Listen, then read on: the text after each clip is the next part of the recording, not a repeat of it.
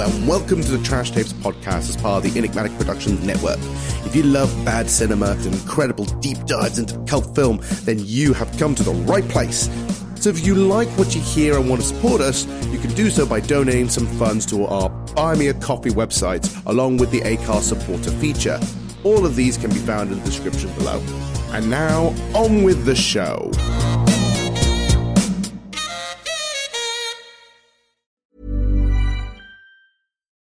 Millions of people have lost weight with personalized plans from Noom. Like Evan, who can't stand salads and still lost 50 pounds. Salads generally for most people are the easy button, right? For me, that wasn't an option. I never really was a salad guy. That's just not who I am. But Noom worked for me. Get your personalized plan today at Noom.com. Real Noom user compensated to provide their story. In 4 weeks, the typical Noom user can expect to lose 1 to 2 pounds per week. Individual results may vary. Hey. All right, we're going now. Recording. You can record now, but I'm just currently... Recording, onion ring chomping. I'm not joking. This is literally my cocaine. Oh, you don't know why? It's just corn and onion dust, but it's the best. So this is a new onion ring eating podcast we're doing. What's the word? Have you ever seen those like those videos about people who have like it's like sensory. It's like saying, "Hi, and welcome to this. Let me just speak to you softly while I rub this balloon, really softly." Ooh, I bet you like that. Yeah, I saw a funny video actually the other day of like someone they'd recorded someone eating a pickle, and. But the thing was, the sound effect, the microphone was really close to it, and the sound effects was horrible, like of her just eating this pickle. Oh my god, that's the worst. I mean, look, I like pickled gherkins, but I don't find anything like seductive about, have you seen this pickle? Oh, pickle rickle, am I right? Am I right? Oh dear.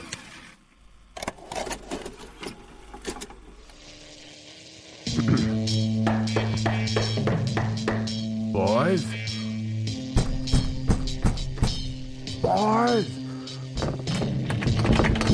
Stop watching that trash! One man's trash is another man's torture. Starring Johann Chappelle as the inflictor of pain and Edward Harvey as the victim. From Studio Enigmatic comes the Trash Tapes.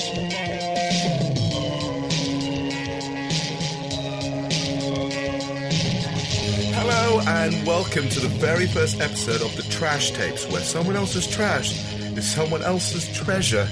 Ooh. Don't know about treasure. It's ours at the minute, because this is the first episode of this podcast. My name is Johann Chappelle, and with me I've got my always regular compadre of arms, as we call it, Edward Harvey. Glad to be here. You don't sound as enthusiastic as I am. Yeah. I say glad to be here. It's my house. It's your house. We're doing this in your house. But I want to give the illusion that I'm the guest. Oh, yeah, you're not the guest. I'm the host of it, but yeah, I'm not the host. I'm basically the guy who is selecting these movies where we're going to watch together and end up torturing you. Yeah, because we decided, I wanted you to be the host, because last time we did like a web show, it was a gaming show, and I was the host of that. Now we switched it up, so you're the host, because your knowledge of trashy movies is phenomenal. Impressive. Basically, once a month, I'm going to come round to your house and say, hey, we've got some beers, we've got some snacks, and I'm going to show you a movie. And we think, oh, it's fine. But these movies are not your regular kind of movies. These are movies that are just literally the worst. And because this is the thing, you and I, we are cinephiles, and we're a little bit of like film snobs at times. We can admit it, we can be film snobs. But I go to the dark side. Yeah. I go to movies which are literally named as rubbish, as trashy tapes. Yeah. And since luckily, by the sound of things, you've not seen any of these. No, I was looking through the list that Johan presented to me when he first got here, and there was a lot of some of the movies I'd never heard of, and some of them I had heard of that I thought, yeah, I've got to watch that at some point, but I haven't yet. Yeah. So it was a combination of that, and I was literally looking through them like, got to do an episode on that, got to do an episode on that, and there's not one movie that I thought, nah, I'm not sure about that one. The reason why I love these movies is most of the time they are bad. They're terrible movies. But the reason why they're so bad is also because they're sincere. Like, there is a weird thing underneath it that they really genuinely thought somewhere that they were making a really good movie. Yeah. And those are the ones that I want to share with you. So, in terms of, we'll probably present this to the fans in terms of what defines trash, but like you've got your own opinion, and everyone's. I think we agree on the opinion of what a trashy movie is, but like there is some trashy movies that it's obvious that the director is aware that they're making a trashy movie, but sometimes they're not aware. Which is best, do you think? The best ones, those ones which are totally aware, but they do it in a way that's good, right? That means, like, we know we're making an exploitation movie, so we're going full force in it. That means they're aware of it, so they're not holding back or taking themselves seriously. Yeah. They go full force. So if you watch a blaxploitation movie, or you watch like a nunsploitation movie, or a Bruce Lee station movie, there is a Bruce Lee exploitation movie where basically once Bruce Lee died, they just brought a whole bunch of fake people that look like Bruce Lee, and they go full force with it. It's like, no, this is really the thing, and they'll break all the rules and do weird stuff you'd never see before, and they're great. But the best ones for comedy value are the ones who genuinely think that they're making a good movie. Yeah. And ones who think, like, this is not trash, this is wonderful stuff. And then we look at it and say, how? Yeah. Because the best trashy movie I've seen lately that it's obvious that they were aware of the trash we were making is Jack Frost. Have you seen Jack Frost? Not the Michael Keaton one. No, but that's a different thing. Yeah, that's a whole different kind of trash. But, like, no, the horror snowman one. Yeah. Oh. It's absolutely hilarious, and it's intentionally hilarious as well. I just thought it was a really good trashy movie. And that's the thing, is those ones are fine because they know it's trashy, but then what they do is it's no holds barred. Yeah. It's like for example, when you watch a wrestling match and it's like, there's no disqualifications, falls count anywhere, you can do whatever the hell you want and no one can stop you. And that's the best ones. The ones who are doing an exploitation movie but don't go far enough are the ones which start going a bit bad, or ones that don't really push things, or ones that don't make too much sense. Those are the ones which have just become bad movies. So we're going in full circle. So this podcast is mostly going to be an excuse for me just to show you this alignment of really rubbish, trashy movies. Whether it's from movies that just got nothing but sex in it, movies that just got nothing but gore in it, movies that make no goddamn sense, movies that are cheap that your grandmother could probably make it in their backyard. But which I think honestly Probably do a better job, yeah. So that's what we're going to be doing with this podcast, and we're hopefully going to have an episode about once a month. Yeah. So why Troll 2 then?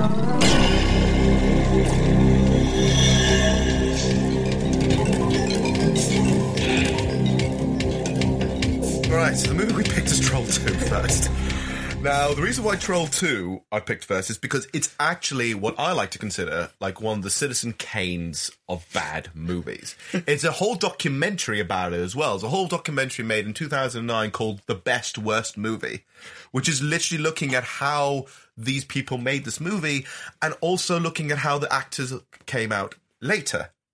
And turns out, like, actually, people really love this. But there's some really interesting factoids that I've got. I've got my phone ready with all the factoids I'm going to fling at you later on throughout this whole thing. Yeah. So, in order to sort of discuss what Troll 2 is about, we need to sort of sum up, first of all, like, what is Troll 2? Now, I'm going to give you a little brief of what Troll 2 is about and what's happened. So, Troll 2 is a movie that's made in 1990. So it's on the brisk of the 80s, hence why when we watched it, we always felt weird 80s bits that didn't really seem to match in the whole movie. It was originally done by an Italian director, but went by an American name because in the trailer, and it says, and I quote, "I want to make an American movie," and no one would believe an Italian did it. Now, on top of that, the Italian is also quite renowned for, and his wife, who wrote the script, do not really speak any English. Right.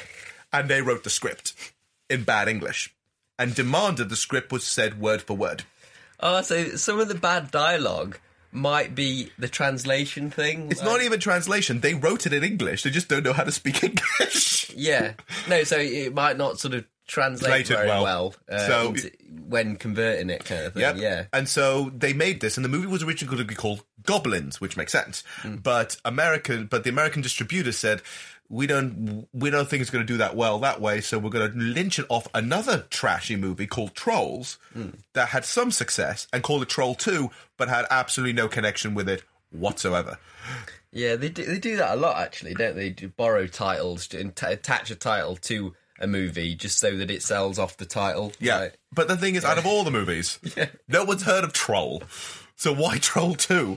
So yeah, and so from that, it's basically, imagine an Italian director who's trying to make an American movie, who doesn't speak a lick of English, trying to direct a whole bunch of amateur actors in a movie that he genuinely thinks is a masterpiece, but he cannot translate it well, and because no one really cared for this movie, it was done so cheaply that there was no love left afterwards. No, well, it's just a disaster waiting to happen, isn't it? It's a total mess.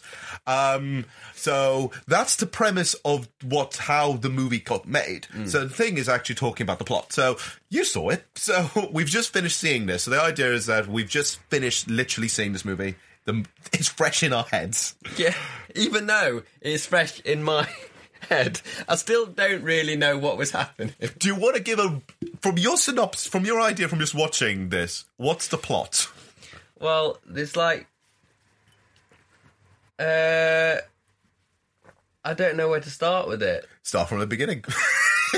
So go literally scene by scene, all the things you remember. It's like a blur. I just remember green faces. Lots of, green monster cum faces. Oh my God, it was so that, wasn't it? And, it starts with what I thought was going to be a great, movie, because it's a lot of the time, say in the 80s, you have these kind of setups where you've got a bedtime story type thing. Yeah, I think like The Princess Bride. And then the whole movie cuts to the story of what's happening, and then it cuts back to the grandfather. And that was thinking, oh, okay, this is that might be kind of cool. I remember from literally when the first minute you think, oh, this is going to be cool. It's like, this is not how it turns out. Yeah. Peter was a courageous boy. At dawn, he could feel fear stuck to his skin like dew on leaves. The fog was thick enough to make him lose his way home. What is he wearing? Don't you know this is what people in olden times wore, obviously. It was like flipping Pinocchio. Small shadows that seemed to giggle as they followed in his footsteps. She was a lovely girl, with huge eyes the colour of the sea. And fake freckles, clearly. Yeah, just like eyeliner pencil just drawn on her face. That is not real freckles, Peter mate. immediately fell in love with her. That's the point. Goblins don't need to. Oh, is this one where the whole movie's like a story being told, like No. Princess Bride, like? No, you wish. Because that would have made the movie good. No. I won't interrupt you anymore. So then you realise that the grandpa isn't there. I love how you find out he's not there. First of all, you think, oh yeah, it's all that kind of thing, and then later on, literally when the mum walks in, it's like, who are you talking to? And literally gone, and the rocking chair is still moving. It's still rocking. And by this point, the kid looks like he's schizophrenic, and the granddad is just in his head. It's just one. The kid looks more and more insane throughout the movie, but then as we'll mention later on, the grandfather has more magical powers than we've ever thought he had. Yeah, and it's never explained why he's magic, the granddad. He's because we think, is he a ghost? Is he a wizard? We don't know. But anyway, from that point, the grandfather starts saying the story first of all, right? And he's talking about the origins of the goblins. So here's a question first of all: How do you think the goblins? What do you think of the goblins? They're basically like cheap Halloween costumes, like. Really, like, some of them...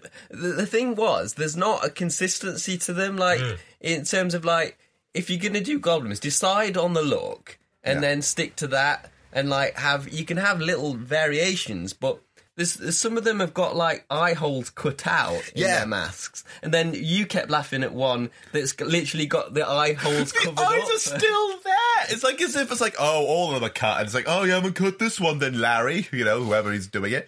Oh, good grief. It was probably one of the most ridiculous things, because obviously you can tell it was a mask by that point. I know they all were, but you can tell that one was like, clearly no one gave two shits about that guy. It's Film Mirage. It's like Mirage, but with film in it. Oh, good God. Oh, yes. This music. It's epic. Oh, man. This movie is famous for having just all the cornucopia of everything that just makes it pure rubbish. It's up there as one of the Citizen Kanes of bad movies. This music sounds like the music to like a driving game. I know, right? Like on the like from like 1995. Oh God, it's like you just got a PlayStation and you're about to play Ridge Racer. You're like, oh man, this is epic, and you put in the disc and realize it's just a man being chased by trolls. No, not trolls, goblins. Right. So they somehow, I can't remember, why do they decide to just go to the town? They were deciding to go to the town because they were going to go on a vacation. They wanted to have like in the movie said, we want to go back to our ancestry, like peasants and farmers. Oh yeah. Like, no, number one, no one wants to be a peasant. Like, he basically wants to go on a vacation for like a longish summer vacation in the middle of flipping nowhere. And the town, do you remember the name of the town? Nilbog. Yeah. Which is, number one, the weirdest name ever. Yeah. But, so in other words, they want to go to Nilbog. But going back to the beginning, where you have the fairy tale, they explain the fairy tale about the origins, about, this introduces to the green goop and the really fake-looking goblins, and the fact that the goblin people feed these people like these which basically looked like some kind of slime mixed with plasticine.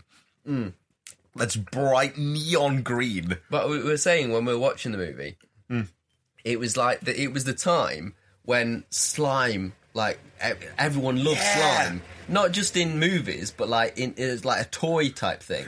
And you got the Ghostbusters not that many years ago. Yeah. And but I remember having like not just ectoplasm, but like big like toxic waste kind of things. Toxic waste like in tubs. Yeah, and like you just play with slime and just coat it in your toys and kind of like it's just oh man, and it looked like that kind of slime, like the toy slime. It didn't even look like the fun slime because fun slime's like Nickelodeon Let's Gunge You slime, right? It wasn't even that fun. It was just literally looked like someone got Play-Doh and melted it.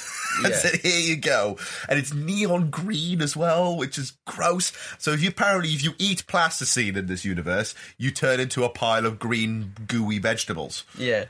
And it's obvious that they were trying to be, in some ways, they're trying to be like kind of cool with the use of green. Because there's lots of green in other places and stuff like that. Yeah.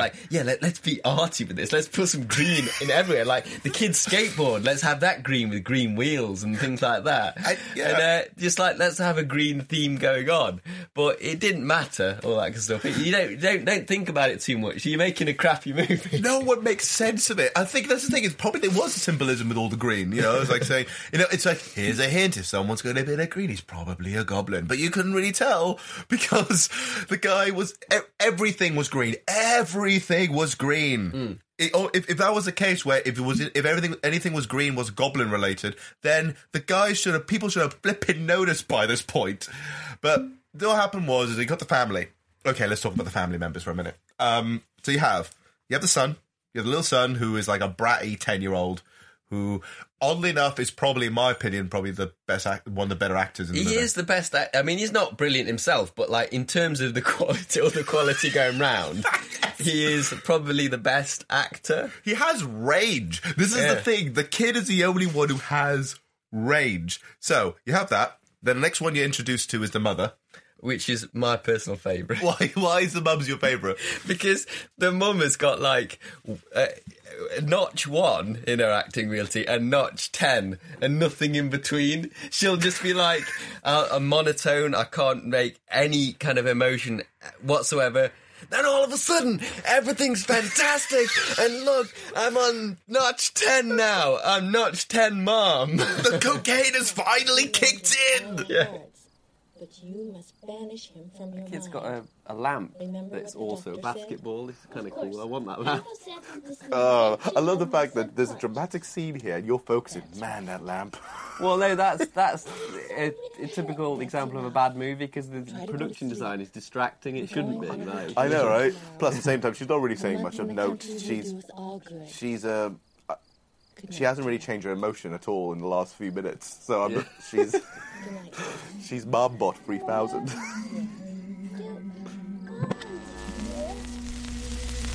No, I know. There's just the dialogue is great though, because like, how much do we laugh at when the dad greets those teenagers? He just comes in and it looks like he should be really, really pissed off with them and like sort of like defensive and like, I'm going to look after, protective of his daughter. Yeah. But he goes up to him, storms up to him and goes, "So kids, how's life?"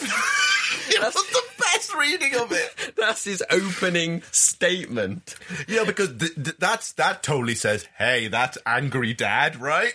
Yeah, because he says it like in a statement way, not as a question. He kind of says it like, I'm going to say this to introduce this conversation. And I'm going to do it sternly, and it's going to mean business. Because they don't really want to answer it, do they? They just kind of like... Besides, that's a big, vague question. Yeah. Like, that's a vague question. If someone went up to me, "Hey, how's life?" It's like, well, there's a lot I can go through right now. Christ. What is it? Your sister Holly's with that playboy son of the Coopers.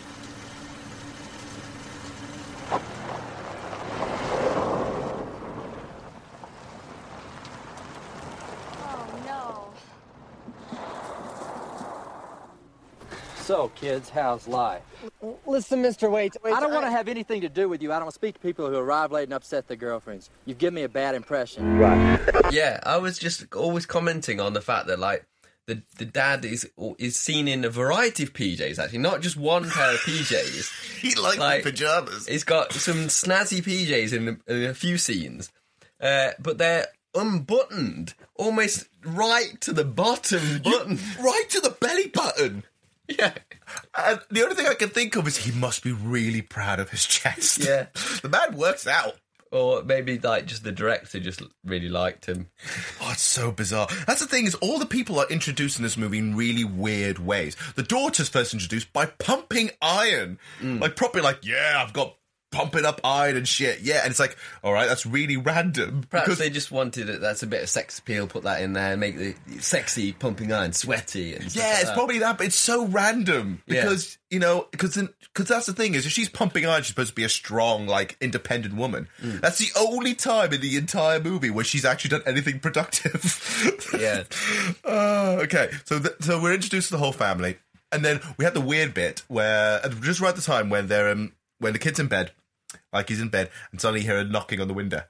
And you think, like, ooh, but it's bed. And then we talked about the music, which literally just sounds like it's come from, like, a kid's keyboard. Yeah, I mean, I'm hoping some, like, bits of my comments of the music will be used in this, because I was constantly, being a composer, commenting on the music. The music is, like, very much like a 90s computer game. Like, late night, like, PlayStation era. Yeah. So in that respect, he was ahead of his time because it was made in 5 years ahead. It was in the future, but it never sounded complete. It always had that kind of weird 16-bit-ish tone to it, didn't it? I think it was probably because a lot of it was probably, even though it did say that there was like a composer, but it also sounded like stock music a lot of the time, didn't it? Like, the composer was just like, well, I can't be bothered to compose a bit of music for that bit. I'll just put some stock music in. But here's the thing as well. Like, I'm looking through IMDb as we speak to look at everybody, right? Everyone, like literally nearly everyone in the entire cast and crew, like the crew in particular, all the crew, majority of them were Italian. Yeah. And looks like half of them were not probably even there on the shoot. Like, they were there, like, a little bit, they say, like, and they're talking Italian to each other. The actors have no fucking idea what's going on. They've got maybe 1 or 2 translators, and even then they're like, meh. I mean, this is what happens, right? When you have people who don't understand what's going on set, like, yeah. And this is the kind of movie that gets made when no one knows what each other's saying. I know, right? It's just so confusing. And this is the thing, when you're looking at the credits at the very beginning, you say like, oh, Drake Floyd. Yeah. And I tell you that's not his real name. No. His real name is Claudio Fragrasso. A proper Italian there, I tell you. Maybe because he realised he goes, I want to make a good American movie. And he does that. And but using a fake name, that's just like, that won't do you any favours, because what do you want to be known by that name after that point? Or do you want to be known by your original name? Or like, true, but Drake Floyd at least is pronounceable.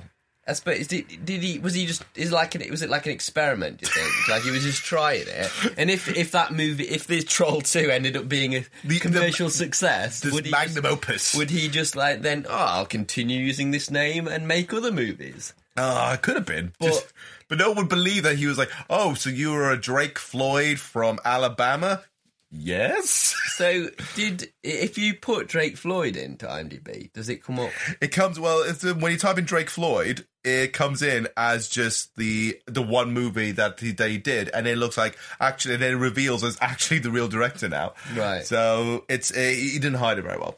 But what I was going to say was the composer was also Italian. Yeah. But, so basically it feels like a lot of it's been lost in translation somehow. Yeah, it feels a lot like a lot of it. I mean, here's another thing as well. Here's an interesting factoid that you're going to find fascinating, is that the cast only got the script on a scene-by-scene basis. So in other words, they didn't get the full script at the beginning. They only got script per scene that they were doing in, which means they had the entire thing out of context. Yeah, so this is why, as well, I mean, the actors aren't brilliant to begin with, but if you're not giving the actor the whole package to absorb and think, oh, this is what happened in the story. So if I'm in this sort of scene, I'm going to be feeling like this at this particular time. If you're just giving, this is your scene, no, out of context, this is your scene, this is what you got to do, they're just going to be wooden, aren't they? They're going to be cardboard cutouts. Then again, looking back at IMDb and this magical database, you're going to love all this, right? Okay, so the father, his name is George Hardy. I'm looking back at his IMDb page. He doesn't really act. All the leads were originally casted as extras. All of them were originally there just to be extras, and then they all got lead parts. Oh, God. Okay. George Hardy was a dentist. Yeah. He was just which one's that? The dad? The dad. The dad was just a dentist. And, okay, so this guy... Just felt like doing a bit of acting. It's like, I just want to be an extra on the side because, we heard that, this Italian movie is being made in America, being close by. So he participated, and he only had to...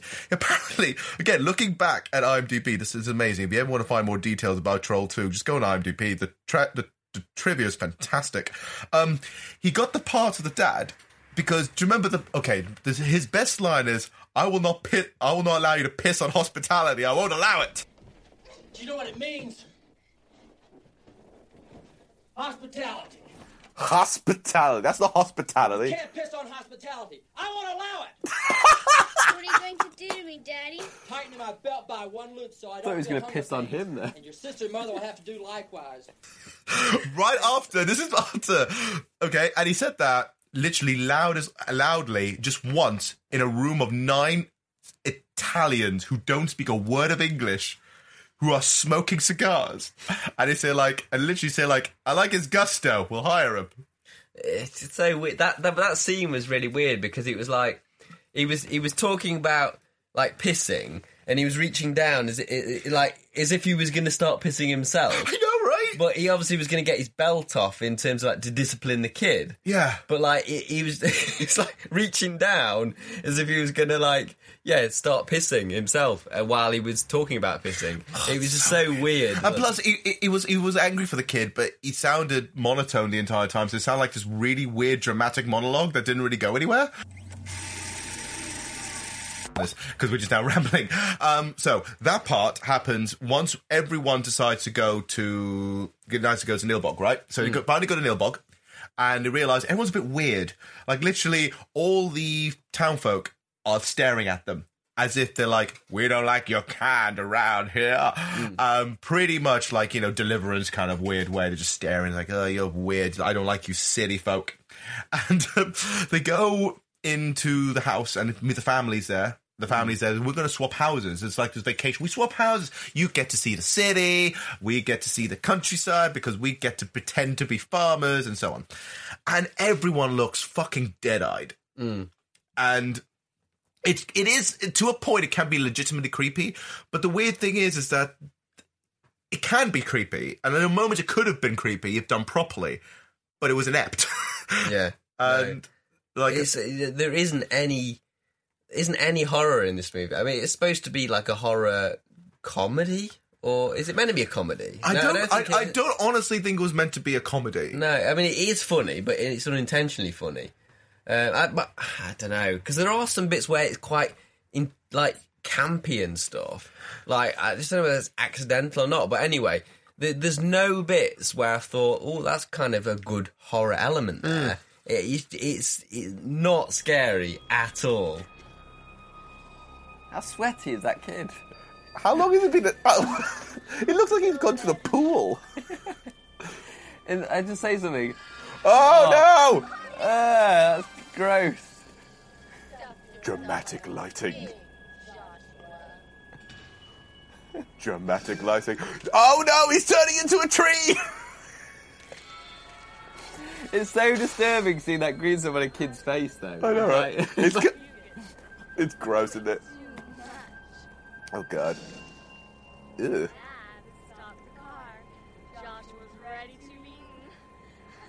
Oh, God. Oh,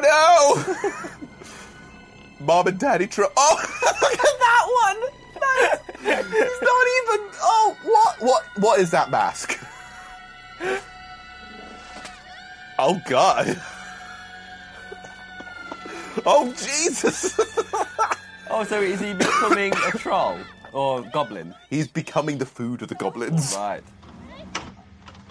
But in between this entire thing, Grandpa is appearing, like, randomly.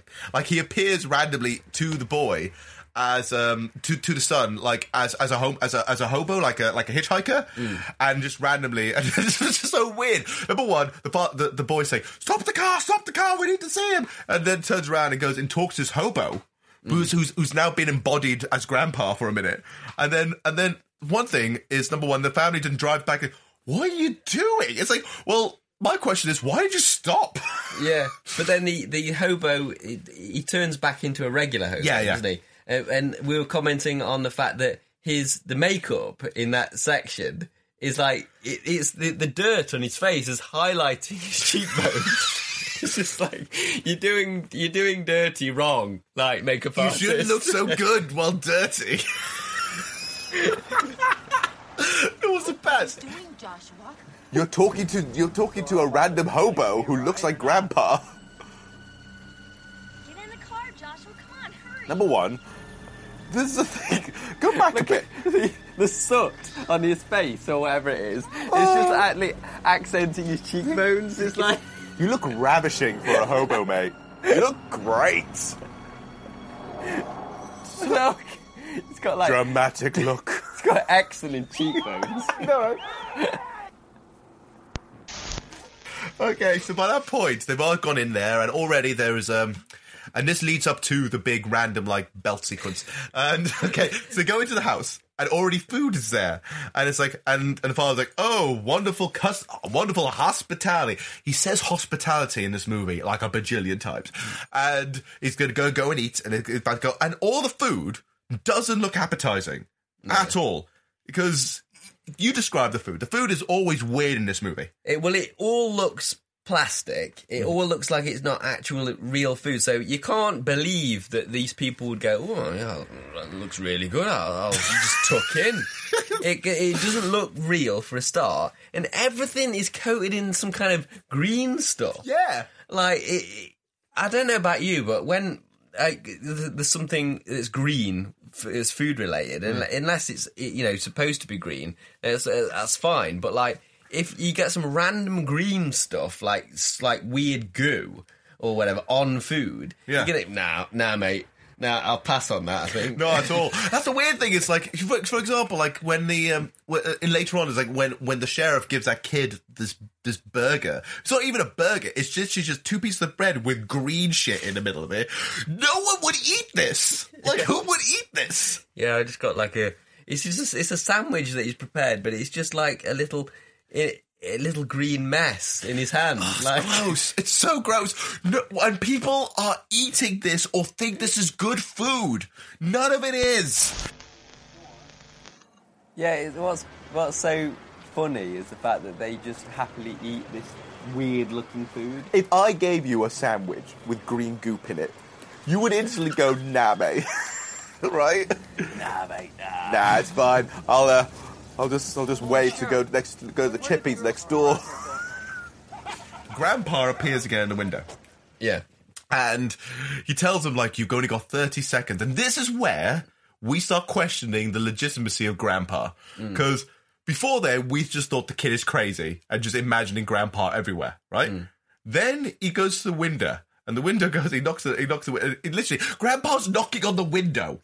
And the other rest of the family do not see this, but the boy does. And he goes over to the window and says, like, you need to stop them from eating. And it's like, why? Because this will turn them into the goo of the goblins. And it's like, so what do you do? He does this. He snaps his fingers. And then he's able to freeze time for 30 seconds. It's just so powerful. I mean, it's a proper magician. I know. He stops time for 30 seconds. It's never explained. And it goes like, you've got 30 seconds to figure out how to stop this. It's like, if you think about it, this movie, if it was from the perspective of the child and everything, that, like, because that's how a child's imagination works, then that would be kind of cool. But I don't think it's intentional. That's the thing. You have to understand. This is something you have to learn about trash movies. Not everything you think is cool. Yeah. It's completely unintentional. Accidental, It's totally accidental. Anything you think that was just be, that's actually a really good sequence. Probably done by accident. Yeah. Okay? But of course, the filmmakers would probably take that as, they'd be like, I totally. I totally imagined this. This is how it was supposed to be. And that's the thing as well. Talking back to the director, director is still convinced it was a good movie. Many years later, after it's been trashed. To the point that, at one point, he went to a screening of this, but people are laughing at it, and he's still confused many years later as to why people are laughing at the movie when it's supposed to be a serious movie. And he's the director and said, like, I'm generally convinced I made a good movie. This is a good movie. This is a good American movie. And the rest of the cast are like, no, mate, we're happy that we're involved because we're like now that this is now seen as this movie. Everyone's seen this movie, but people are loving it. They're loving it not because it's like, you know, it's like a serious movie, but because people are having fun watching it. We had a hell of a lot of fun watching this. He doesn't like it, the fact that people like it because it's bad. Yes. Yeah. Oh, I would just take it like as a compliment because it's like people are still enjoying it, you know. Yeah, people watch this movie in the droves. There's like midnight screenings and stuff like that for this movie. So I would have gone full force with this. But this is what I mean. Like, this is what I mean by there's some good bits in this, but the reason why they're good is because they're accidental or we've made it up, and we love it anyway because it's so funny. And this is one of the first laughs I think properly in this movie. Is when Grandpa freezes time for 30 seconds. And you can clearly see all the actors just standing still. You can see they're breathing and like, and really trying their best not to move. And, you know, the daughter's holding this weird corn on the cob thing with green goo on it. Again, with the green goo. And the son is thinking, what's the best way for no one to eat food? And he goes up on this chair and pisses on it. You don't see him piss it, thank God for that, because he's like a 10-year-old. But you see him just stand up and say, I must stop him. I must do this. And he just unzips, and the next shot is literally the family just throwing all the food out. Yeah. Because I don't want to even imagine the scene of him actually pissing on. Because, like, you know, the daughter has got a comment near her mouth. It's so weird. Even when watching this movie, we haven't gone into this much in depth already. So now we're thinking, oh, this is fucking weird. Out of all the options, you decide to piss on it. I must do it. I must do it. What is happening? Yes.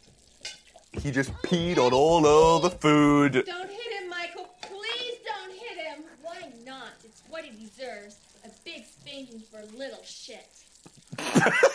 A big spanking for a little shit. That's a quote. The smell. This is where it starts getting weird. Because by this point, we haven't even talked about the boyfriend yet. No. So we have the boyfriend of the daughter who's following them around in a caravan, so they can sneakily do like sexy time. But he ends up being stupid. He brings like his 3 lackeys, who are all horny teenagers, all in the caravan, and they're all awful. They're all terrible. Yeah, they're just classic sort of 90s movie like cliches, aren't they? Like they just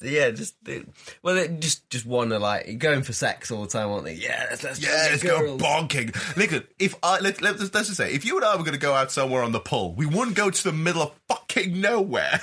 Let's go to Nilbog. I heard Nilbog's where you get all the action. No.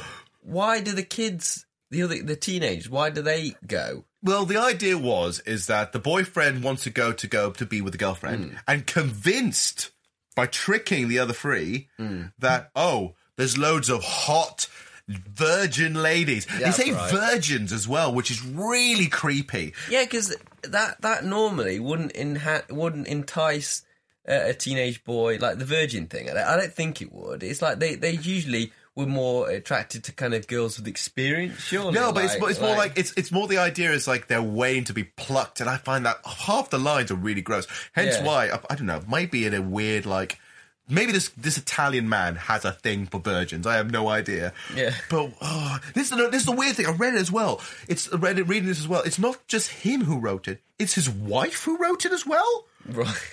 So this husband and wife team wrote weird shit like this. So yeah, by this point, they're now in Nilbog, and the house has no food. The house already is left with absolutely no food. Just some weird milk. Yeah, which looks literally like PVA glue. Yeah. It doesn't look like anything drinkable, right? So like the glue you had in school, so when you're doing like craft and stuff like that. It looks really flippin' like thick and creamy, and that's not a euphemism. It's just literally it looks gross. It looks really, really nasty. So the father and son go off, right? And so the daughters and the mums left in the house, kind of thing. Then we cut back to the caravan. And this is when Arnold finds this woman running in the forest with tattered clothes. We've never seen this woman in our lives. Yeah. Like, ever. There's no introduction. She looks a little bit like Kim Cattrall. And also, like, a really, like, bad version of, like, Sharon Stone, like a really low-budget Sharon Stone. I was going to say, actually, it reminds me of both, like, either Kim Cattrall or Sharon Stone. But they're, like, really, really, like, they're like, you know, this is the penny version. You buy it for the cheap. You can't get those people, so let's just... Okay, now we need to talk about Arnold. His acting range is amazing, isn't it? Yeah, no, he's like, it's so funny when he's reacting to any situation. It's on like one level, and that just makes it beautiful to watch. And you know what the level is? Fed up. Yeah, he's like he doesn't want to be there. Just mildly miffed. He's a little annoyed. Like, he finally sees these trolls for the first time around. We say trolls, but they're goblins. Yeah. The thing is, like, I know in the movie, these goblins, they, like, when as an audience member watching it, they look cheap and a bit naff and stuff. But if this character was supposed to believe that these were like goblins, just there in front of him, he would have been shitting himself, surely. But he just looks at them like they're just annoying people. Is just kind of just approaching them. It's like, oh, you know what? Piss off, mate. Piss off. You know, like I'm just trying to like get it on with this girl here, who I've just met. Yeah, and is bruised and cut, but I want to bang her. And you're getting in my way. You're kind of cock blocking me. Yeah, like almost like as if they're annoying kids that are like younger than him. I that's the kind of reaction he gives. It's like 10-year-olds in masks, right? Yeah. But that's the thing, they probably were. Yeah. Although then again, right? But then he goes up to them, doesn't he? And he like tries to like be manly and kind of like you shouldn't be around here, kind of thing. You get out of here, kind of thing. Get out of here! What are you doing? At least she was reacting to him, like being bad. Like she was legitimately acting. There was like, actually, here's the thing. Maybe she's technically the best actress in the movie, even though I don't even know her name. We never find out her name. It's a shame that is really like in movies, especially like ones like this, because sometimes little bit parts can be the best actors, because she was actually reacting to the situation like she should. She was acting. Yeah. You know, she was acting. Good grief. Mom deserves the best, and there's no better place to shop for Mother's Day than Whole Foods Market. They're your destination for unbeatable savings, from premium gifts to show-stopping flowers and irresistible desserts. Start by saving 33% with Prime on all body care and candles. Then get a 15-stem bunch of tulips for just $9.99 each with Prime. Round out Mom's menu with festive rosé, irresistible berry chantilly cake, and more special treats. Come celebrate Mother's Day at Whole Foods Market. Hey there, it's Michelle Norris. I'm host of a podcast called Your Mama's Kitchen. When I travel, I'm usually looking for a way to find a taste of home when I'm not at home. And one of the things I love to do when I am at home is entertain. And Airbnb allows me to do that. When I was in California recently, I rented a house that had a great kitchen. And when we were sitting around the table, we were all thinking, we're in someone else's house. Someone could be in all of our homes as well. If you have a home, but you're not always at home, you have an Airbnb. Your home might be worth more than you think. Find out how much at airbnb.com/host. There they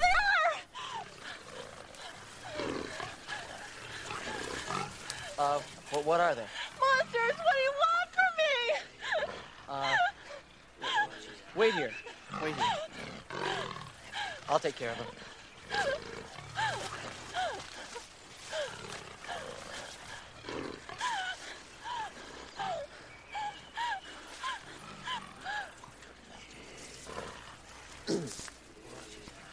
Let me give you some advice, you dwarfs.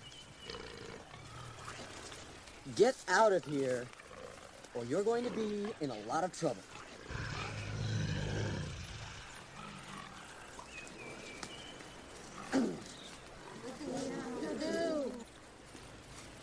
And remember,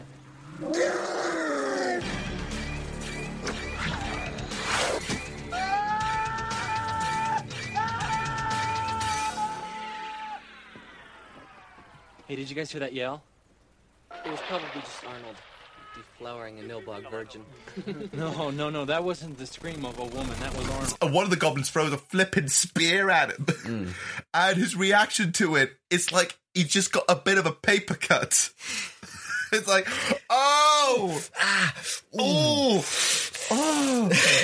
it's basically Family Guy's falling on his knee thing. It's like, You know, like if you're barefoot and you step on like a upturned plug, like or like a piece of Lego. Yeah, you're like, oh, that's annoying. Oh, that's really I think Lego's better because a plug can actually be really hurt. Like whether you see the pins of a plug. Yeah. But if it's like you're walking barefoot, you walk around a house, you step on a piece of Lego. That kind of annoyance is his reaction to getting speared in the shoulder. And it looks really fake as well. Like, it doesn't look like it even goes all the way in. It looks like it just goes... No. And in the next scene, he just completely forgot about it, it seems. Apparently, he needs to go to the hospital. Yeah. But he doesn't react to it. Like, he's not holding it there properly. He's supposed to be bleeding. You just got a spear right through him, and he has no reaction to it. So Arnold and Sharon Stone, like, -2, they stumble across this church. And this is where, personally for me, you get my favorite person in the entire movie.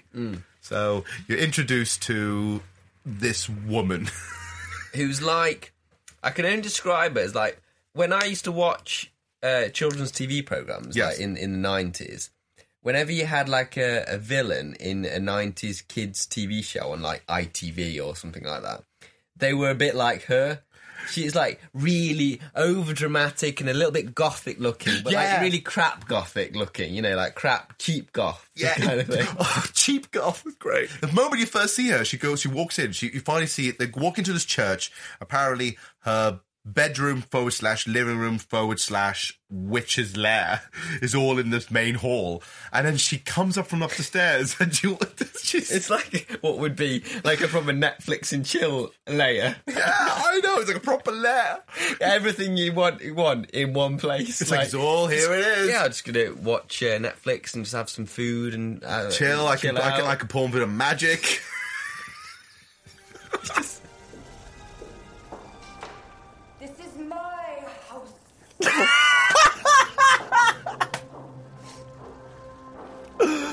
Oh, you have it. Oh, she's the best. This is my house. Oh my God. I know, right. When you came round earlier, I should have said that when you entered the house. This is my house. And that's the first time you see her. Yeah. By that point, I'm clapping. Yeah. I mean, I've seen it multiple times by this point, but every time she comes in, I just want to give her a round of applause. Because by that point, like, I know what I'm getting myself in for. No, she's eyes are so wide. It's like... God, they're bug-eyed. They're proper bug-eyed. They're amazing. And so the first thing she does is like, firstly, if someone walked in like wearing full gothic attire with big black eyes, going, this is my house. I go, fuck this, I'm out of here. Yeah. And she goes down the stairs. Oh, yeah, she says, yeah, I've got this drink. Do you want to have this drink? And it's foaming all over. And what do they think it was? Hot chocolate? It's like, oh, have this. It's nice. Have my broth. Ugh. And the Sharon Stone wannabe. Yeah. She, like, or, you know, being the better actor is kind of like, doesn't want it, and she's kind of like rejecting it straight away, pretty much, isn't she? Yeah. But is it Arnold? Arnold. He's like, well, it looks alright, I might have it in a bit. Like, he's still holding it the whole time. Doesn't like, I would just put it down, like, no, I'm not having it. I don't want it. It's like, it looks horrible, I'm not going to take a chance on it. But he's like, don't know. And the thing is, the moment he has that happen, he holds it for the entire movie by this point. If you look back at it, he's still holding it near the end of the movie. So by that point, so basically, she is somehow skeptical, but she drinks it first. And she basically starts bleeding green, like we've seen I saw the opening cutscenes, like, oh no, she's turning green, and she goes up the stairs. Weirdly, I don't know why she's going up the stairs, but she's going up the stairs, and the guy is still holding the... He's like, yeah, I'm gonna have this. I'm just gonna watch what happens, and then I'm gonna have it myself. Right. And the thing is, like, he's still holding it, and he's still looking up, what's happening with her? And she's coughing green goo. and just remembering the scene, like his reactions again. Like, So by this point, this is probably the infamous scene from the whole movie. This is the one that gets mocked constantly every time on YouTube videos and everything else. This is the thing that gets seen the most. They're eating her. Oh my God. Eat me. Oh my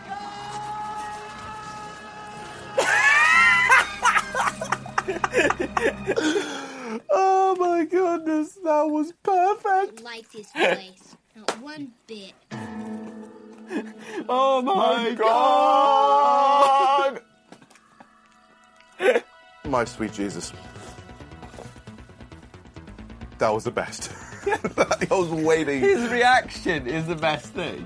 It's so like, I am I can't do any emotion whatsoever. He's like a plank of wood, and it's so good. They're eating her. And they're gonna eat me. Oh my god. It's like he's a little annoyed. But it's like him not being the best actor in the world, like to put it politely. When he says, "Oh my god," it's just like, "Oh my god!"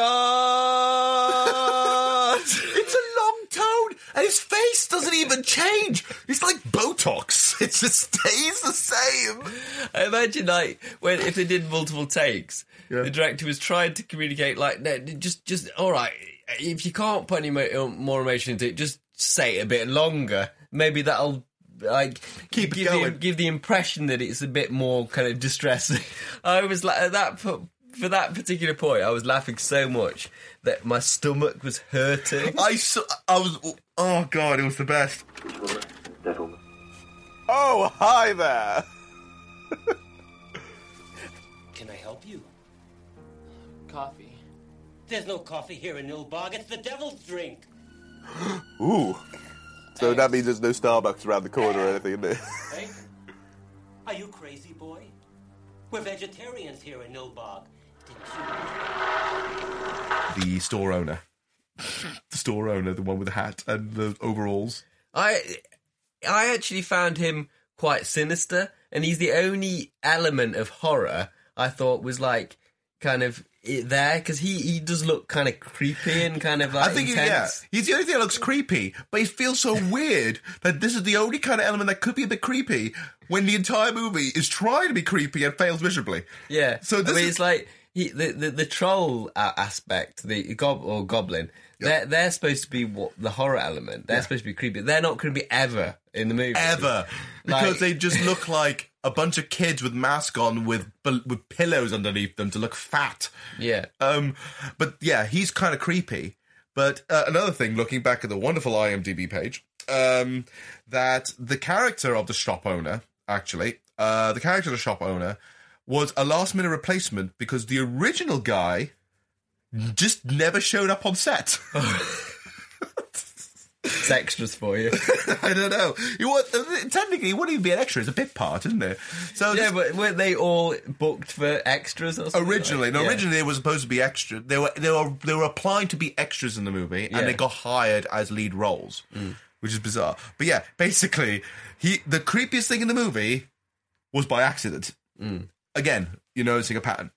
And this is a thing that I've noticed watching this movie several times, and this is really funny, and it'll lead up to the ending, is that he says, like, for example, like, the shop owner is like, so what are you doing here? And so what do you want? And then and yellow guy goes over and says, we need to get I want to get some food and stuff. Do you have any food here? And it's like, we don't have much around here. And it's like, do you have like any eggs? Ugh, eggs. Do you have any bacon? Bacon. You're like, what? And it turns out that basically everyone in Nilbog are vegetarians. Yeah.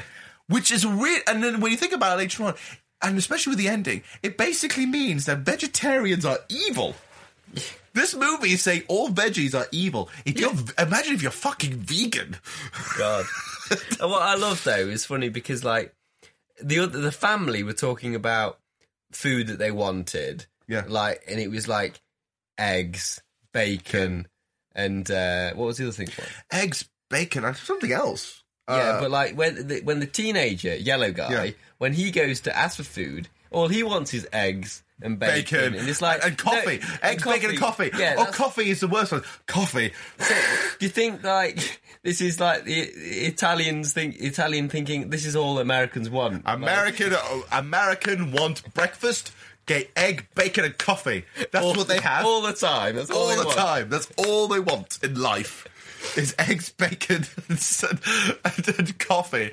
I love it. They say coffee. Coffee's the worst thing you can have. And it's like, what? And then this is where it says, like, have some of this Nilbog milk again. It's like, oh, we're bringing back the PVA glue. Yeah. And by this point, this is the thing that we talked about before. The sheriff gave the yellow guy the sandwich. And he's already starting to sweat green. Yeah, he's got a green brow going on. Yeah, it's a bit of a brow, a bit much. And then again it goes off. And then again, it almost feels like half the town is standing outside this drugstore. And they've got nothing to do. It's a small town. It's a small town. It's like, fresh young meat. And then everyone's staring at him. And then the other guy's like, your friend tells you you need to meet him at the church. You mean Arnold? Yes, that guy.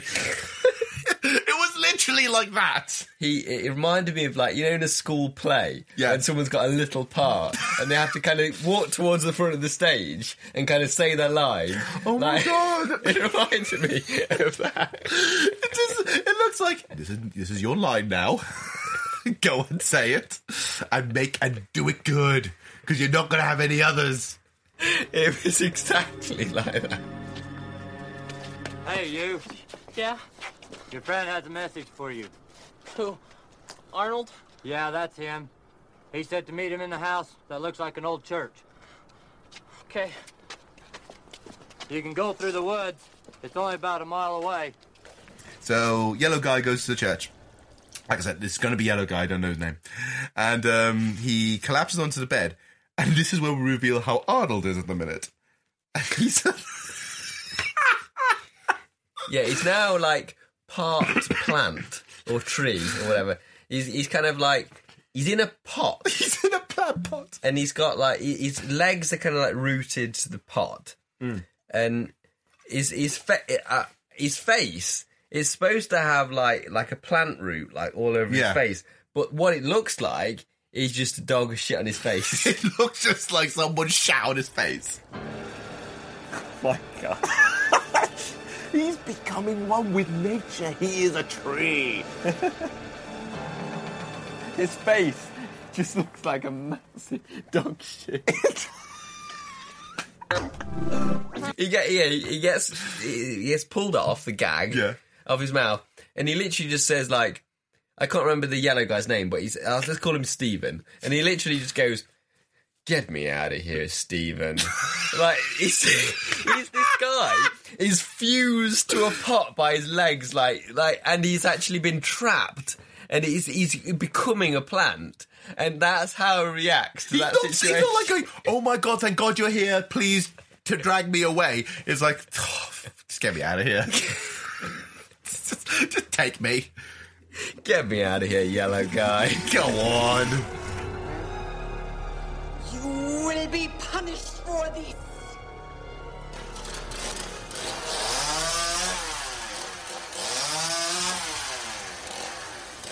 No. Please, ma'am, I beg you. What are you gonna do? What are you gonna do to me with that?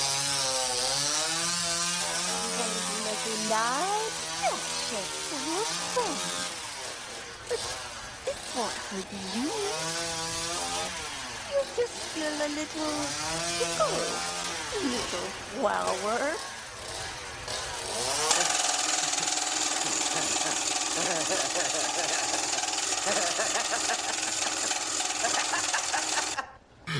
This is something we haven't talked about yet, but the witch seems to be the queen of the goblins, or whatever it is. We don't know, but the witch seems to be the queen of the goblins. Yeah, and she does this through the power of Stonehenge. I mean, this is what I'm saying about going back to earlier about, like, it seemed like it's like from the perspective of a child, because say a child like went to Stonehenge one time, and then like so later, and they were thinking of a magical story. So it's like Stonehenge. Yeah, the witch would have the power of Stonehenge because I've been to Stonehenge. I know someone told me about magical. That. Yeah. I've heard they have a literal Stonehenge in the house. So the witch has literally part of the furniture. Literally a hole in the wall with glowing light. Yeah. With a Stonehenge on it. Stonehenge. I'm sorry. We talk about it while, for some reason, like, every time we were watching in the movie, I started doing the impression of Ray Winston. Stonehenge, goblins, baloney. You fucker. You fuckers. Now, I'm telling you, Ray Winston would have made this movie. You know what I would love? I would love to do this. If ever we ever get successful, I want to get Ray Winston to come and watch Troll 2 with us. And just talk over it.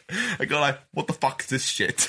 He would hate it. Because I reckon proper actors would probably hate really, really bad movies, like really bad acting. Because I don't know whether because like we can appreciate the comedy, the unintentional comedy of it. Yeah, an actual proper actor, I don't think would like. I think it would make them cringe too much when they see people acting badly. Like, would he be like constantly going like, "That's my profession you're ruining right there"? I think so. But I don't know. I don't know whether some actors can see past that and they just enjoy it for the laugh. You know? Yeah. Like, I mean, we can obviously enjoy it for the laughter because we know. Look, we're filmmakers and we've directed people and so on. But we know we're not the best at the same time. We're getting there. We're developing. But at the same time, it's always kind of weird when we see something like that happen, where someone is doing it far worse, and you're thinking, "Oh Jesus, okay."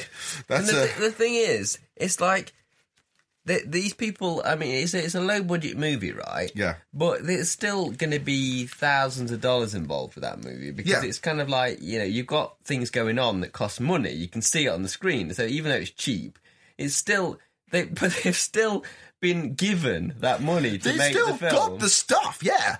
And it's just like, and this is what you make with it.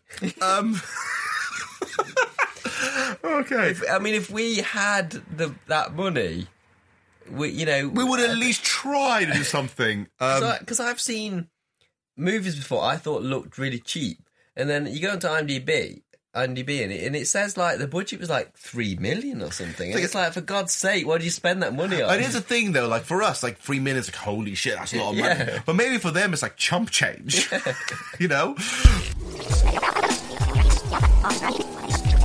So we've got the power of Stonehenge that seems to bring the ability to bring all the power to the goblins, right? To the vegetarian goblins. We have to make this very particular because we had a shot of the father reading a vegetable cooking book. Oh, that's one of my favourite bits in the film because it's like, in a movie when you're trying to make it too obvious for the audience, it's kind of like, I mean, I saw that it was important that he was reading a vegetarian book, like in the wide shot. Yeah. But the camera decides to go zoom in and keep zooming for like about 2 minutes or something.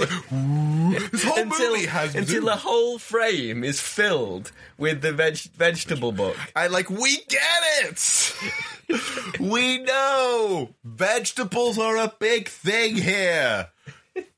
God.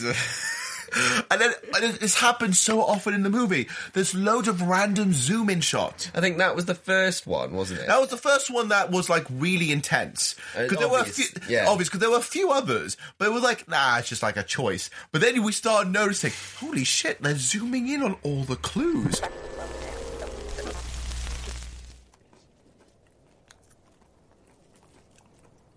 Okay. All right, we get it. It's a vegetable cookbook. All right. I saw that he was reading that on the wide shot. He didn't need to zoom in. All right.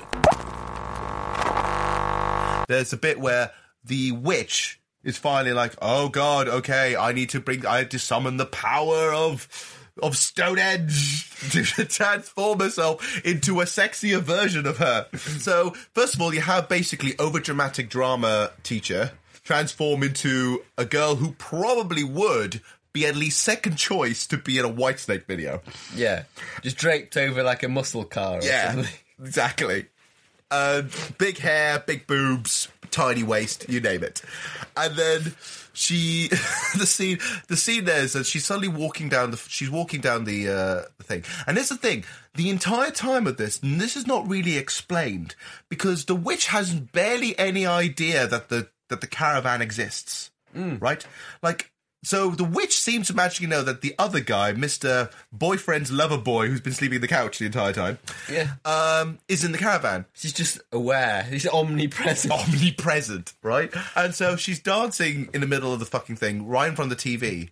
She's peering on the TV, it's like, I'm not a program, I'm real. Come outside and meet me. And then suddenly she's out there holding a corn on the cob. Again, the corn. And then they go in, and they try and get sexy with it. But again, it's really fucking weird. So at one point she puts her leg over, it's like, poof, like the graduate, are you trying to seduce me, Mrs. Robinson? Yeah. Kind of way. And then she's got suspenders on and stuff. Suspenders and like a dressing gown. It's really like fucking sexy in a weird way. But she's holding the corn, which is a constant distraction. What's the matter? Aren't you hungry? Actually, I like popcorn. Well, no problem. All we have to do is heat it up.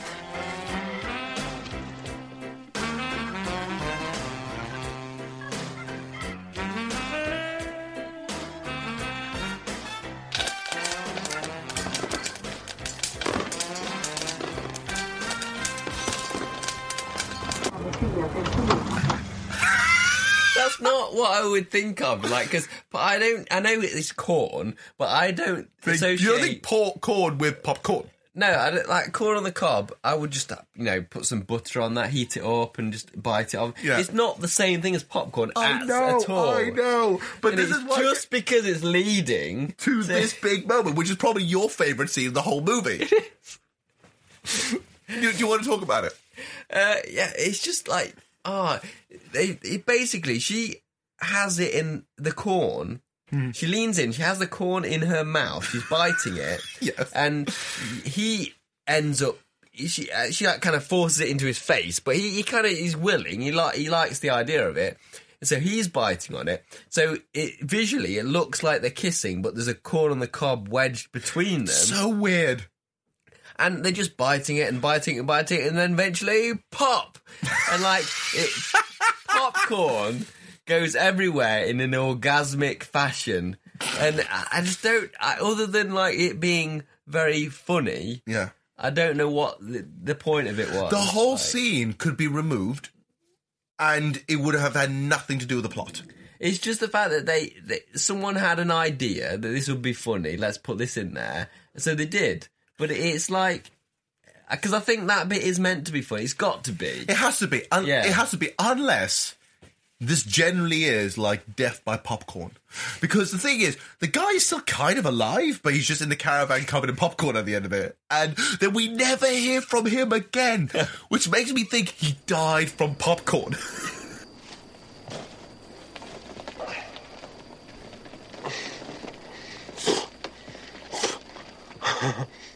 No more popcorn. I suppose maybe not like making it funny isn't the right wording, but like they wanted to make it impressive because the whole popcorn thing kind of thing like happening. But popcorn was not. The thing is, popcorn wasn't coming. This would have been more impressive. Popcorn wasn't coming out of like their mouths or like the corn itself. It was just someone just chucking it at them. So where the fuck was this popcorn coming from? Yeah, because in theory, if that sequence was happening, the popcorn would be coming out of the corn on the cob. Yeah, like just and then like, engulfing popping and like going everywhere. But it's just kind of like showers down almost, doesn't it? People listening, like we're describing this scene and they haven't seen it. It's just going to sound so odd. It's odd when you see it, let alone when we describe it. So yeah, that's probably Edward's favourite scene. It's probably the weirdest scene in the whole movie. The whole town folk are now knowing, they're trying to convince the family to finally turn to fucking vegetables, right? So when the father and the son come back to the house, like they say, and this is after they confronted the daughter and the boyfriend. So all of them are going back to the house, like, what the hell's going on here? When all the cars are outside, they go into the house and literally just see everybody, like everybody. Oh my god, we forgot one scene. We forgot a scene. We have to rewind. Okay. Mm-hmm. Ted DiBiase. Oh, I was going to say, if you didn't mention that would be a real disappointment. We missed it. Okay, so in between this, the sun disappears. I was thinking that hadn't come up yet. No, it did come up. It came up before this or around this. So, okay, so the sun disappears and seems to follow some people and goes into this underground shack or whatever the hell it is and finds all the town folk, like, having a preach from someone who looks like This is probably my second favourite scene because they're just having like a preaching session by Ted DiBiase from the WWE. Yes. And it's not actually him, but he looks like him. Symbol of original sin.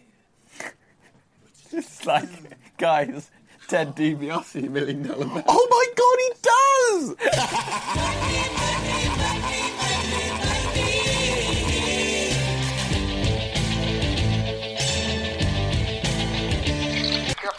Where is the $1 Million Championship belt? He needs Virgil and all the other people that come along with him. Their only reaction is, Sausages. Sausages! Sausages! They're the worst!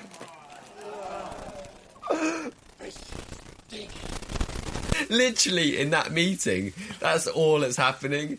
He's just listing meats, and they're all going, that's horrible. And it's basically saying, like, we need to defeat the meat eaters. We are the legion of vegetables. Yeah, and it's just another way of, like, the director saying vegetarians are shit again, isn't it? It's literally what it is. I feel like the Italian, this Italian guy must be looking at going like, God, you know vegetarians are assholes, right? And then, okay, and then by this point, the boy sees this and gets captured by them, and the whole town is trying to force feed him this porridge that basically they call it Nilbog ice cream. Oh, before he kind of like gets sort of captured by him or seen, it did another one of those things where the skateboard is going to be important. So, like, he had because he's got this green skateboard, and so 90s. He basically has it in the scene, and he carries it with him, and he's peering down on them through this hole in the floor. But before he does that, he puts his skateboard down, and the camera just zooms in really close for ages onto the skateboard, like saying, right, as if it had commentary. It'd be like, right, okay, the skateboard in the next sequence is going to be important.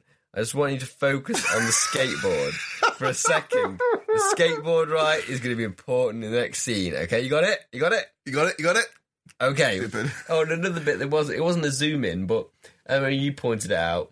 When there's a big platter on the table at some stage, there's a little box of forks. It just says forks. Forks on it.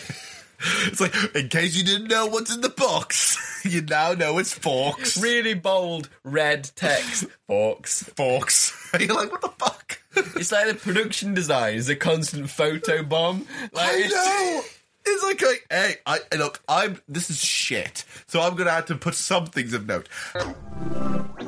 And they drive off and they go back to the house, and this is suddenly, literally, when they go back to the house after confronting, like, the boyfriend and everything else and coming back, the whole town is magically teleported from that little shack to their house. And they've got a whole shit full of food, and the mum, this is where mum goes from 1 to 10. Bearing in mind, but before that point, we'd only seen mum on notch 1. On notch 1. And then the entire movie, she's on notch 10. And so the whole family's now gone in with mum clearly on cocaine, trying to eat on a table with forks on it. And this is the point. The son gets a bit distracted because Grandpa's back. Yeah. There by this point, son goes upstairs, right? He goes upstairs, and Grandpa appears again because son's going to the mirror and going like, Grandpa, are you there? And a fucking troll just runs through the fucking mirror. And then Grandpa, with a flippin' axe, chops the hand off the goblin and it dies. So Grandpa's badass. He can hold a fucking axe. He can kill goblins and shit.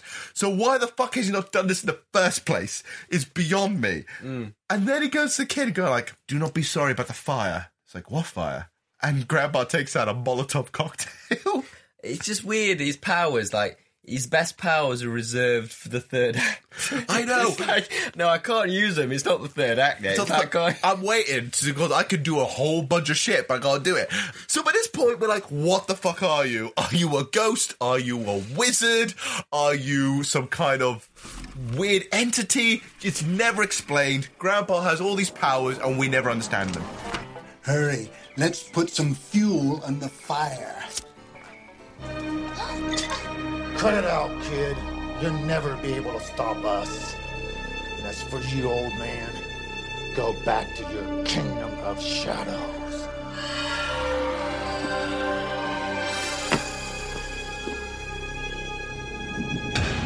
I order you to the sacred power of the magic stone. It is for no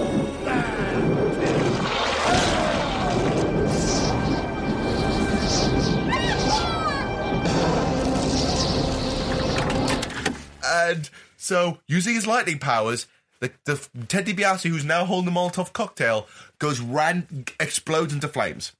And on top of that, he's now holding gloves, which are clearly the stunt man who's saying, I ain't getting my fucking head burned. Forgot about that. The continuity of that is just like, nah, fuck that shit. Fuck that shit. You know, like, health and safety first, you know? Like, this is the first time he's done it. What are the gloves like? Are they obvious? They're white gloves. Like Mickey Mouse. They're proper white gloves. And the entire time, the guy's not wearing gloves, and suddenly he's wearing white gloves, which clearly must be like health and safety gloves. Fucking hell. I know. The more we look at it back now, we're thinking of memory. It's like, this is even worse than you thought. And then by this point, he's on fire, and everyone comes out with a fire extinguisher. Grandpa disappears. Conveniently, he disappears, because he could have fucking stayed until, like, hey, family, hey, you know, your son has been talking to me this entire time. That's accurate. That's actually true. Grandpa exists. Woo! But you know when he disappears, the way it's cut, it looks like he transformed into the fire extinguisher. He did, because it's all like da-da-da-da, and the son's like going, Yes, the son is looking at the fire extinguisher, talking like to Grandpa. Oh, like, Grandpa! What are you doing, turning into a fire extinguisher? Okay, that's great. So finally, Grandpa Fire Extinguisher gets used to turn Ted DiBiase back to regular perfect. But he stops the fire, and it turns to a goblin. And now, finally, after nearly like an hour and a bit of the son saying, these people are goblins, finally they all believe him. Yeah. And so this is where the movie starts getting like trippy and shit, because they lock themselves in the house with all the town folk who are clearly goblins, saying like, we can do it the easy way or the hard way, and so they're barricading the house. And so by this point they go for Grandpa again, using a seance, which we never knew they knew how to do a fucking seance, but they knew how to do a seance. And then Grandpa appears again. Only as a sound of voice saying, we've only got a little time, I can only stay on this plane for another hour or something. It's like he's got to get back to watch his TV programmes or something like. He wants to go back home, watch Netflix. God damn it. So, by this point, he does a swap over. So he gets this, the son gets magically teleported back to the witch's lair, and that gets replaced with a goblin. So now the rest of the family are stuck with goblins, because Grandpa's a dick. Basically. And, it's so weird. This is the thing. As the first episode, we're going through the entire movie because the whole movie is just a fucking mess. But the way we're describing it, it's like, it sounds like the rambling of an insane person. It sounds like we're making it up, but we're not. I want to make this perfectly clear. We're not making this up. If you watch Troll 2, everything we've just said happens. And it might sound like it sounds ingenious and it's really kind of trippy and kind of cool, but it isn't. It isn't. It isn't trippy. It is like, it's like, ooh, that's psychedelic. Ooh, there must be some kind of hidden metaphor. No, you are making the hidden metaphor. You're finding it trippy because you're probably on acid while watching it. It's just, oh God, it's so weird. Grandpa, where have you been? Take this. Keep it. You can only take out the contents when you really need it. Do you understand? I understand. And now? Here it is. The Stonehenge magic stone. The goblin's magic power.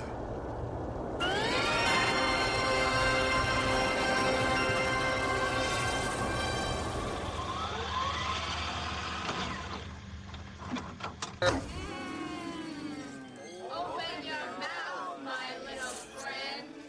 Please. Looks a bit like Angel Delight. Remember Angel Delight? Yeah, I remember Angel Delight. Well, they still make it now, but like, That you looks- only have it as a kid. If you ever had Angel Delight as an adult, it's horrible. I've never. Oh God, I've had it. Only had it as a kid.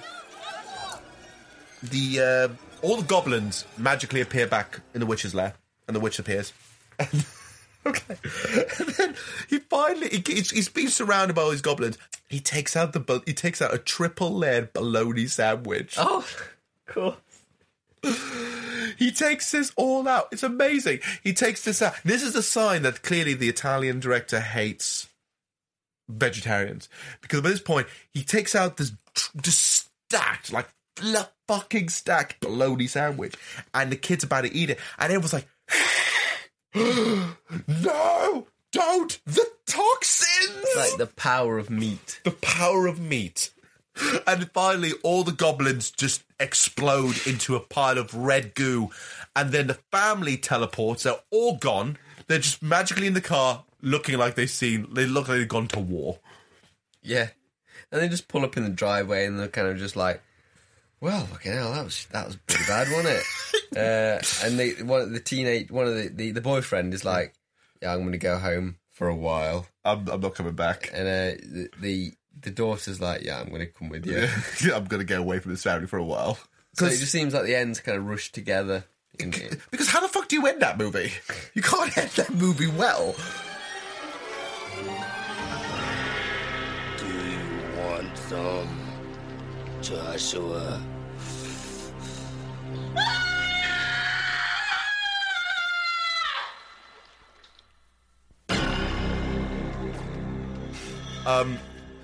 I would say, as the first time you've seen Troll 2, did you like it?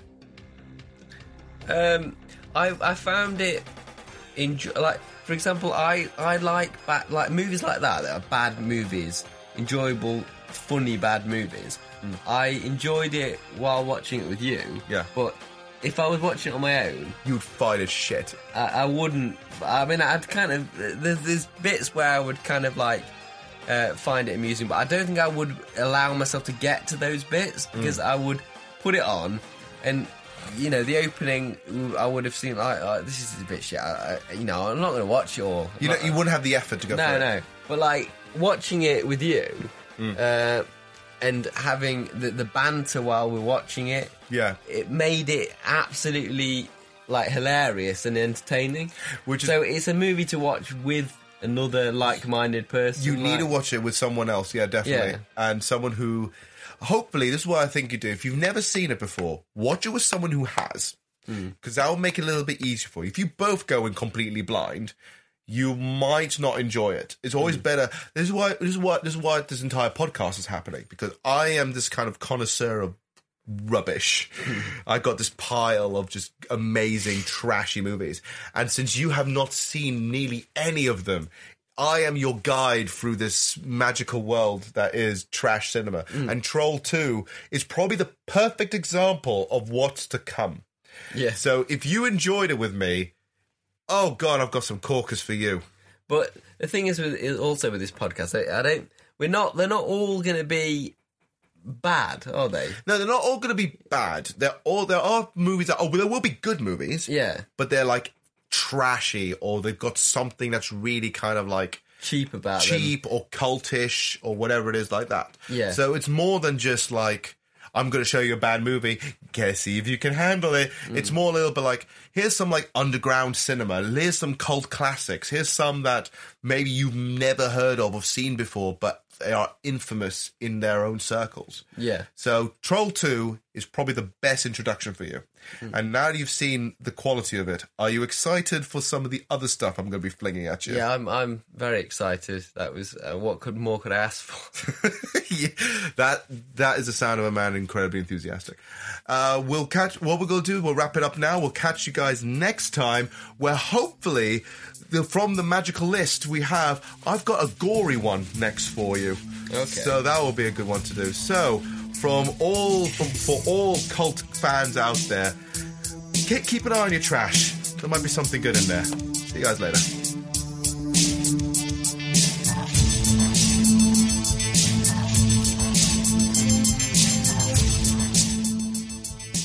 This Cinefiles has been an enigmatic production. It's hosted by Johan Paul and music by Edward Harvey. If you like what you hear, subscribe to the podcast. We are on Google Play, iTunes, Stitcher Radio, and Buzzsprout. Share it, like it, write a review. For more information on our other projects, check out our website, www.enigmaticproductions.co.uk.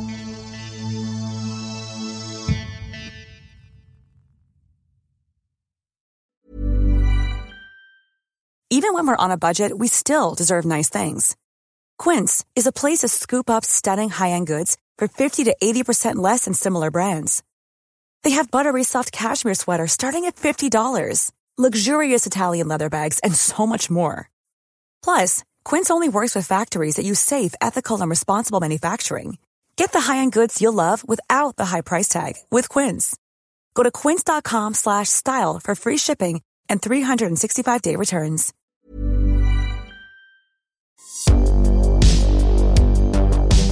Thank you for listening to this podcast episode and hope you enjoyed it. If you did, please share it around with movie lovers you know, maybe add a star rating or write a good review. All of this helps with the algorithm and provides us with more opportunities to reach the ears to a whole new bunch of bad film fanatics. Want to find out more about us? Then head over to our socials where we provide sneak peeks and up-to-date news on everything nostalgic and trashy. You can find our Facebook, Instagram, and Twitter pages in the description, so please follow us. See you next time, Cinephiles.